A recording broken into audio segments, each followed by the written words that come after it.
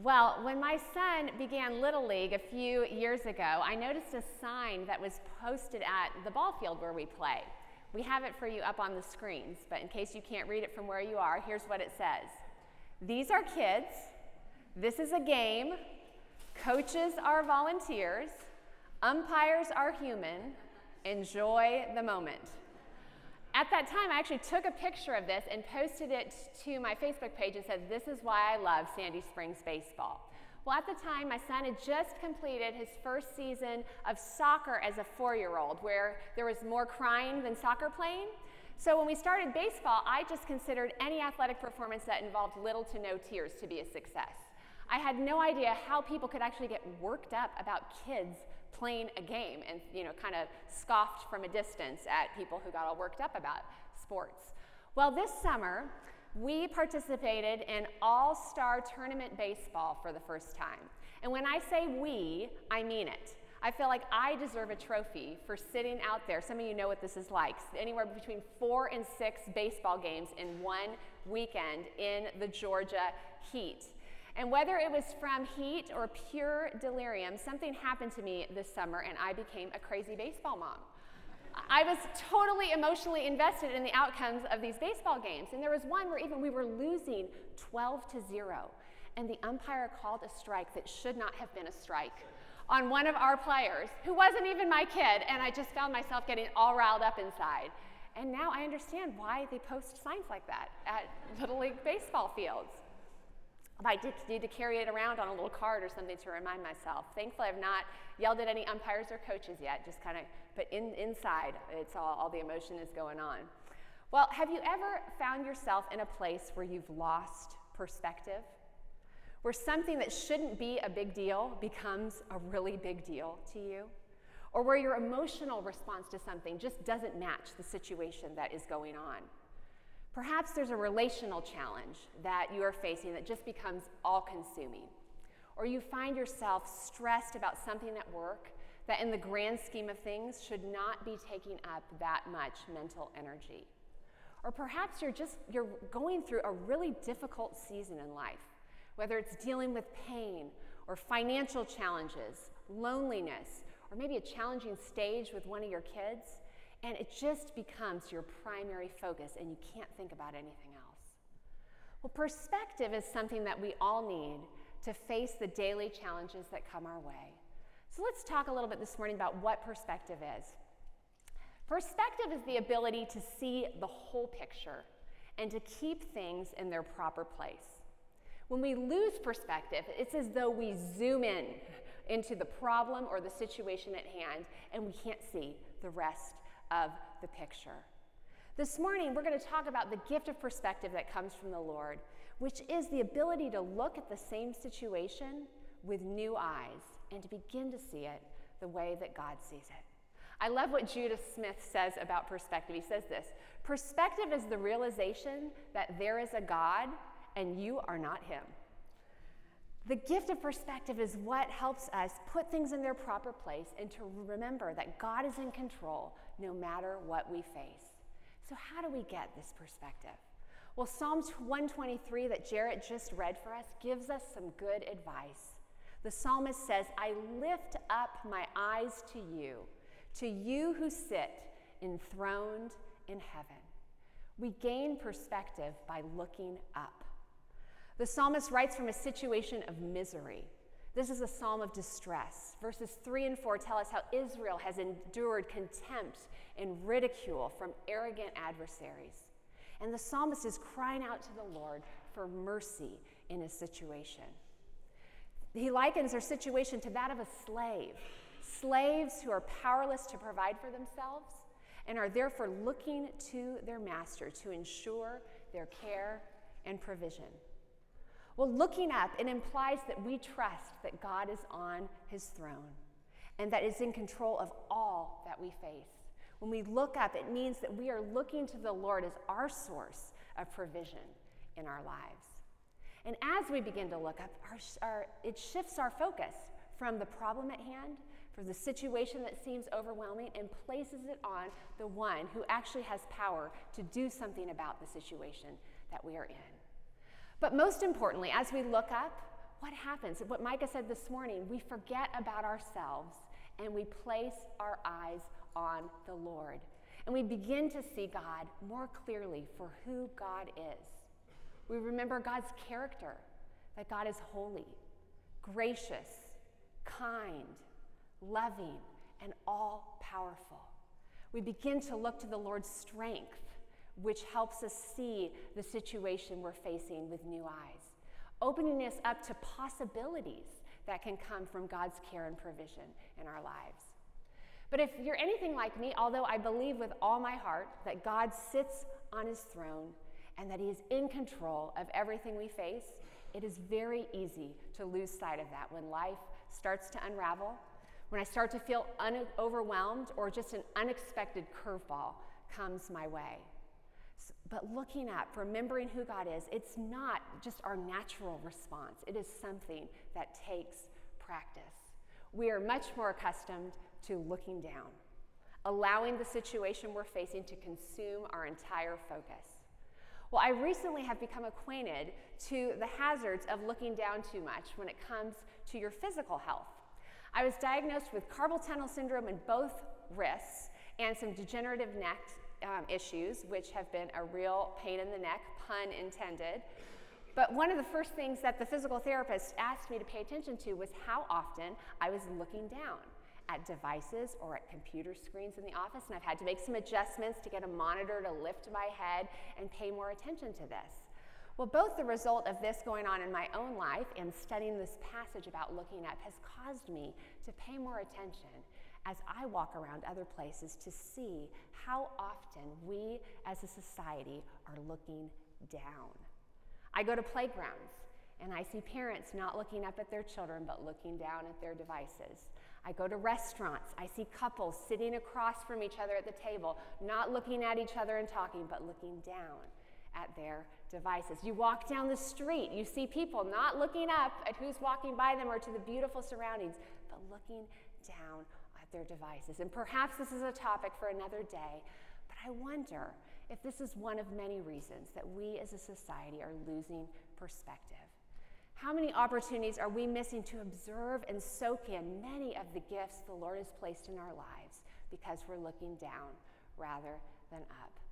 Well, the book of Psalms, it uses the word downcast to describe people who are looking down. Their vision is downcast.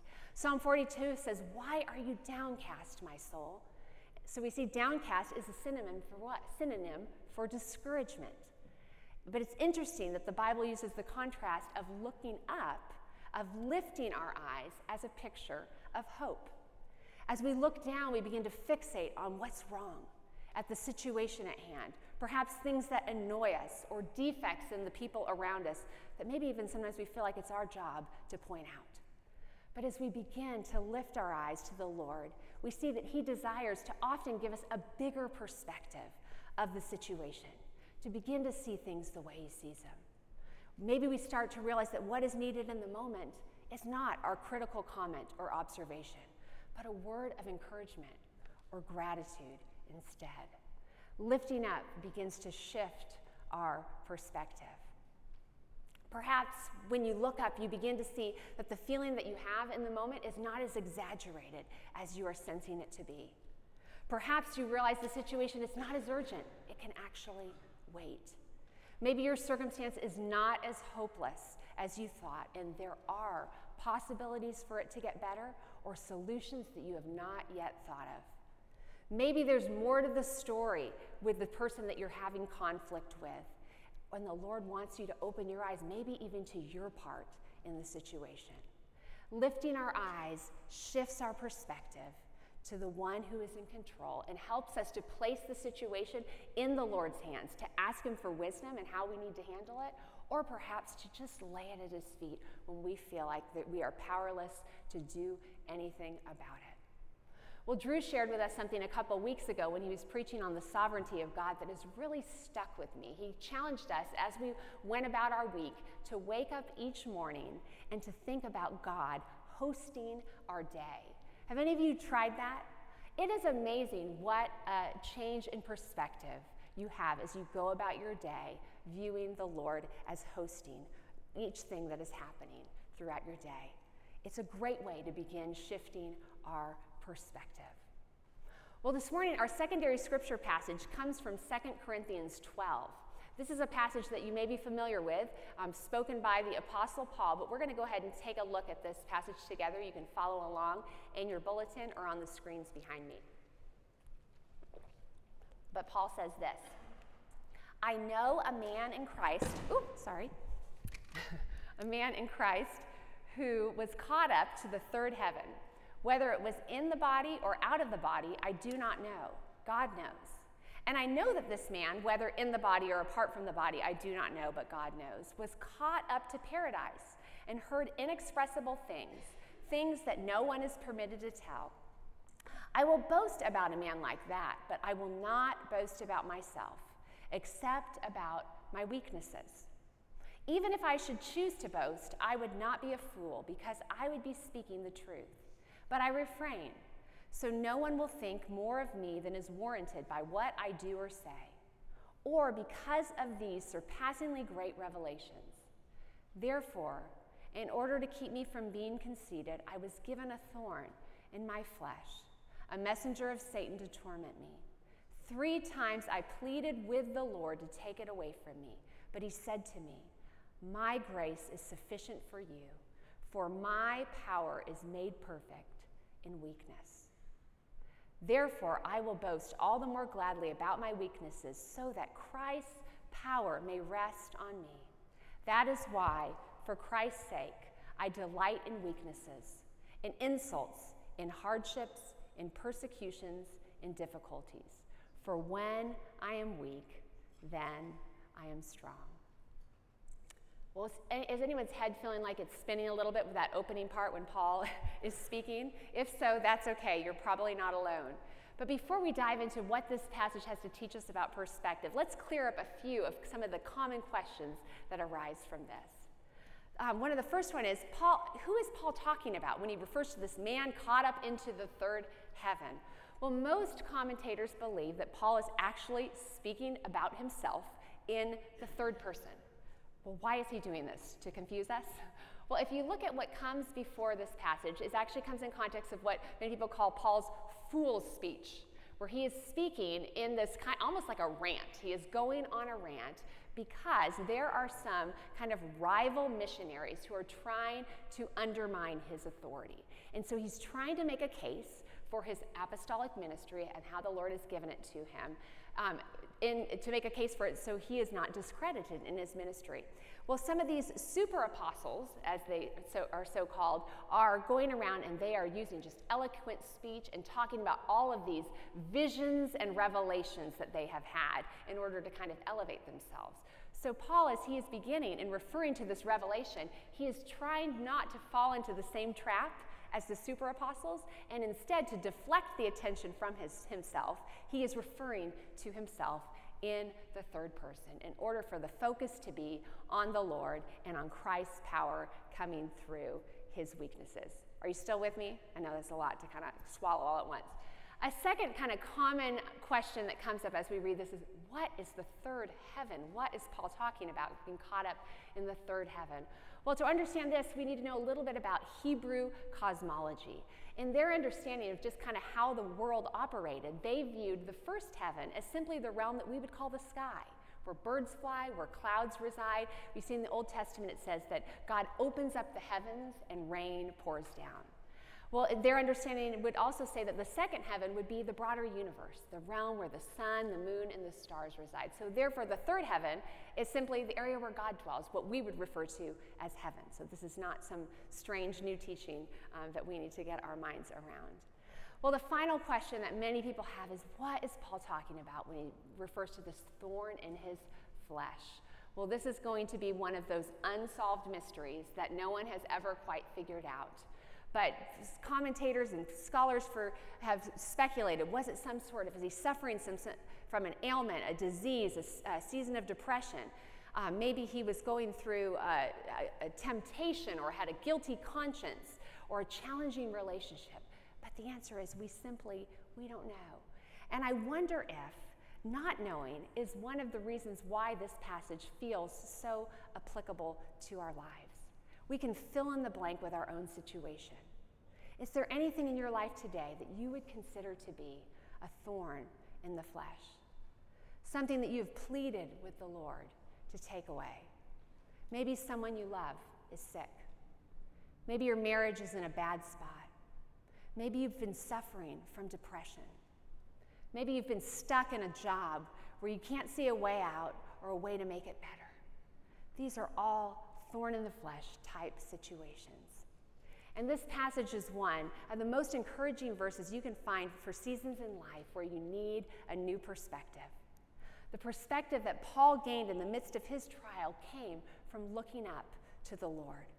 He realized that the answer to his problem was not simply for it to go away, but for the Lord to intervene, for the Lord's presence and power to be shown in the midst of his trial. And as Paul pleaded with the Lord to take away his thorn, the answer he received from the Lord was this: my grace is sufficient for you. My power is made perfect in your weakness. Have you ever meditated upon those transformative words? My grace is sufficient for you. Sufficient means enough. It's all that you need. We sing a song, you may remember, that says, your grace is enough. Do you believe that? That God's grace is enough for you? That his grace is in limitless supply. It's available in your weaknesses, in your failures, in your disappointments, and in your most desperate moments. But the next phrase is what really gets me. It says that God says that his power is made perfect in our weakness. Our weaknesses are usually the things we want to fix. They're the things that we want to get rid of in our lives. They're the places that we want to escape from. And the things that cause us to be cast down, to shift our perspective down, are the things that we're often praying for the Lord to take away. And let me just say, there's nothing wrong with us praying for the Lord to change these situations, for the Lord to heal, and to restore things in our lives. We actually see time and time again that we are encouraged to bring our requests before the Lord. But as we lift our eyes to the Lord, we also realize that these situations are opportunities for God's power to be displayed in our lives. Paul discovered that when he was weak, that he would become strong in the Lord's strength, not his own. So how do we do this? How do we look up? What enables us to turn our gaze from what is going on in our lives to look to the Lord in his strength? Well, the first one you knew would be on the list. We need to read and meditate upon Scripture. This is why we come to church each Sunday. This is why, if you look on the back of your bulletin, every time you leave here, we are giving you some opportunity to reflect upon Scripture and what you have learned here on Sunday mornings. This is why we have Advent devotionals and small group studies and a daily text or weekly text that you can receive that brings you new ways to reflect upon God's Word. The best way to see the Lord more clearly is to learn more about him through his Word. That is why he's given it to us. Maybe there's a verse that you just need to cling to that says something about who God is, that you can repeat over and over when you find yourself in just one of those situations where it's really hard to shift your perspective. If you want to jot one down, Psalm 84:11 is one that I have recently been meditating on, and it's amazing what it does to shift your perspective. Maybe as you're studying Scripture, maybe you're in a Bible study or in a small group, maybe it's taking some time to really dive into what does this say about who God is and God's character, and how can I focus my attention on that? Well, as you read, as you reflect upon this, watch how God begins to shift your perspective upward. Well, a second thing we do is we worship. That's why we're all here. But it is amazing what a perspective-shifting spiritual practice worship is. You might think you're simply singing a song, but worship shapes your perspective like nothing else. I'm so grateful to Micah and our team of worship leaders here each week, not just because they're incredibly talented, but because of how they help cement God's truth in our hearts and in our minds. Have you ever noticed how you might be in the middle of your week and all of a sudden one of the lyrics to a song you sang on Sunday is just in your mind? Maybe even have a song that you learned as a child that comes back to you in a situation right when you need it, which is another sidebar of why I'm so thankful that we have our kids sitting here worshiping with us Sunday after Sunday. It is planting the truth of God's word into their hearts and minds that will stay with them their entire lives and feed their souls. Well, third and finally, we listen to stories of people who rely on God's sustaining grace. It is amazing how people's testimonies of relying on the Lord help us also lean into that same sort of perspective. I'm always inspired by the testimony of people who have endured great hardship, especially when they're able to articulate how the Lord has helped them walk through that time. I remember when I was a teenager, a story of a young woman named Johnny Erickson. And our youth group watched this movie. And she was, immediately you kind of related to her story. She was this teenage girl, grew up in Southern California, and she was at the beach with her friends one day when she dove into the water and had a cervical neck injury that left her a quadriplegic. Well, this movie goes on to really detail firsthand like this 2-year period of anguish as she went through some rehabilitation, hoping that she might regain some use of her limbs. And it also really highlighted her spiritual struggle of just wrestling the question with, why would God allow me to go through something like this? And it was one of those stories that really stayed with me. Well, she has gone on to have quite a testimony. Many of you may have even heard of her before. But another time in my life, when I was in my early 20s and my mom was diagnosed with terminal cancer, somebody gave me one of her books that was called When God Weeps. And I cannot tell you how the story of a woman who has just walked through really hell and back, clinging to the Lord, gave me hope to persevere through that season in my life. Well, I recently heard about Johnny again and something that she was doing in her ministry, and came across a bio that just talks about what the Lord has done in her life since that accident almost 50 years ago. Well, she has gone on to write over 50 books. She hosts a Christian radio show that reaches almost 1 million people every week that features stories of inspiration and reflection on Scripture. She's had a TV show where she invites people to share their stories of how they have walked through adversity and trusted the Lord. She founded a ministry called Wheels for the World, which provides wheelchairs for disabled people around the world who cannot afford these resources. She has served on more boards than I have time to mention this morning, and also served on the Disability Advisory Committee for the U.S. State Department, in addition to receiving many awards nationally and internationally for her humanitarian work and ministry.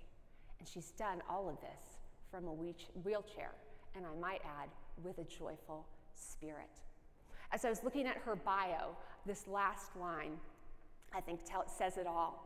It says, Johnny recently celebrated 50 years of living well in her wheelchair, a remarkable testimony to God's sustaining grace. Did you hear that? She celebrated 50 years of living in her wheelchair. That's the gift of perspective, of looking up to God's sustaining grace. Will you pray with me? Lord, we come to you this morning and we ask that you would help us to look up, Lord. We thank you that you sit enthroned in heaven, Lord, that you are in control, Lord, and we want to rely on that strength. And so, Lord, we pray that even our time in worship this morning would begin to shift our eyes from what is going on in our lives to you. Would you remind us of your goodness, of your care, of your love, and of your power to intervene. We pray all of these things in the powerful name of Jesus. Amen.